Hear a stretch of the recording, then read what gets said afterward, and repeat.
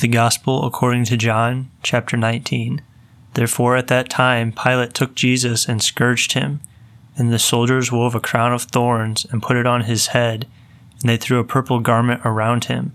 And they came to him and said, "Rejoice, King of the Jews," and slapped him. And Pilate went outside again and said to them, "Behold, I am bringing him out to you, that you may know that I find no fault in him." Then Jesus came out wearing the thorny crown and the purple garment, and he said to them, "Behold the man."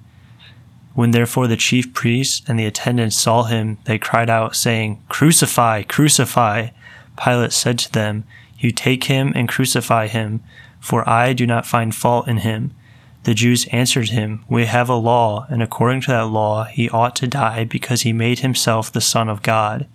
When Pilate therefore heard this word, he became frightened the more, and he entered into the praetorium again and said to Jesus, "Where are you from?" But Jesus gave him no answer. Therefore Pilate said to him, "You do not speak to me? Do you not know that I have authority to release you and have authority to crucify you?" Jesus answered him, "You have no authority against me if it were not given to you from above. For this reason, he who has delivered me to you has the greater sin." From then on, Pilate sought to release him, but the Jews cried out, saying, "If you release this man, you are not a friend of Caesar. Everyone who makes himself a king opposes Caesar." Pilate therefore, when he heard these words, brought Jesus outside and sat down on the judgment seat in a place called the Pavement, but in Hebrew, Gabbatha. Now it was the day of preparation for the Passover. It was about the 6th hour. And he said to the Jews, "Behold your king." They cried out then, take him away, crucify him." Pilate said to them, "Shall I crucify your king?" The chief priests answered, "We have no king except Caesar." Therefore at that time he delivered him to them, that he might be crucified. Therefore they took Jesus. And bearing the cross for himself, he went out to the place called the place of a skull, which is called in Hebrew Golgotha, where they crucified him, and with him 2 others, on this side and that, and Jesus in the middle. And Pilate wrote a notice also and put it on the cross, and it was written, "Jesus the Nazarene, the King of the Jews." This notice therefore many of the Jews read, for the place where Jesus was crucified was near the city, and it was written in Hebrew, in Latin, and in Greek. The chief priests of the Jews therefore said to Pilate, "Do not write the King of the Jews, but that he said, 'I am the King of the Jews.'" Pilate answered, "What I have written, I have written." The soldiers then, when they had crucified Jesus, took his garment and made 4 parts, a part for each soldier. And they took the tunic as well, but the tunic was seamless, woven from the top throughout.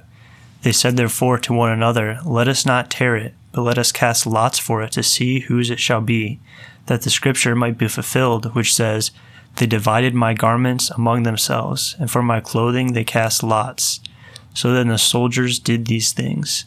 And there were standing by the cross of Jesus his mother and his mother's sister, and Mary the wife of Clopas, and Mary the Magdalene. Then Jesus, seeing his mother and the disciple whom he loved standing by, said to his mother, "Woman, behold your son." Then he said to the disciple, "Behold your mother." And from that hour the disciple took her into his own home. After this Jesus, knowing that all things had now been finished, and so that the scripture might be fulfilled, said, "I thirst." There was lying there a vessel full of vinegar. Therefore they put a sponge full of vinegar on hyssop and brought it to his mouth. Then when Jesus had taken the vinegar, he said, "It is finished," and he bowed his head and delivered up his spirit. Then the Jews, since it was the day of preparation, and so that the bodies might not remain on the cross on the Sabbath, for that Sabbath day was a great Sabbath, requested of Pilate that their legs might be broken, and that they might be taken away. The soldiers therefore came and broke the legs of the first man and of the other man who had been crucified with him. But coming to Jesus, when they saw that he had already died, they did not break his legs. But one of the soldiers pierced his side with a spear, and immediately there came out blood and water. And he who has seen this has testified, and his testimony is true, and he knows that he says what is true, that you also may believe. For these things happened that the scripture might be fulfilled. No bone of his shall be broken.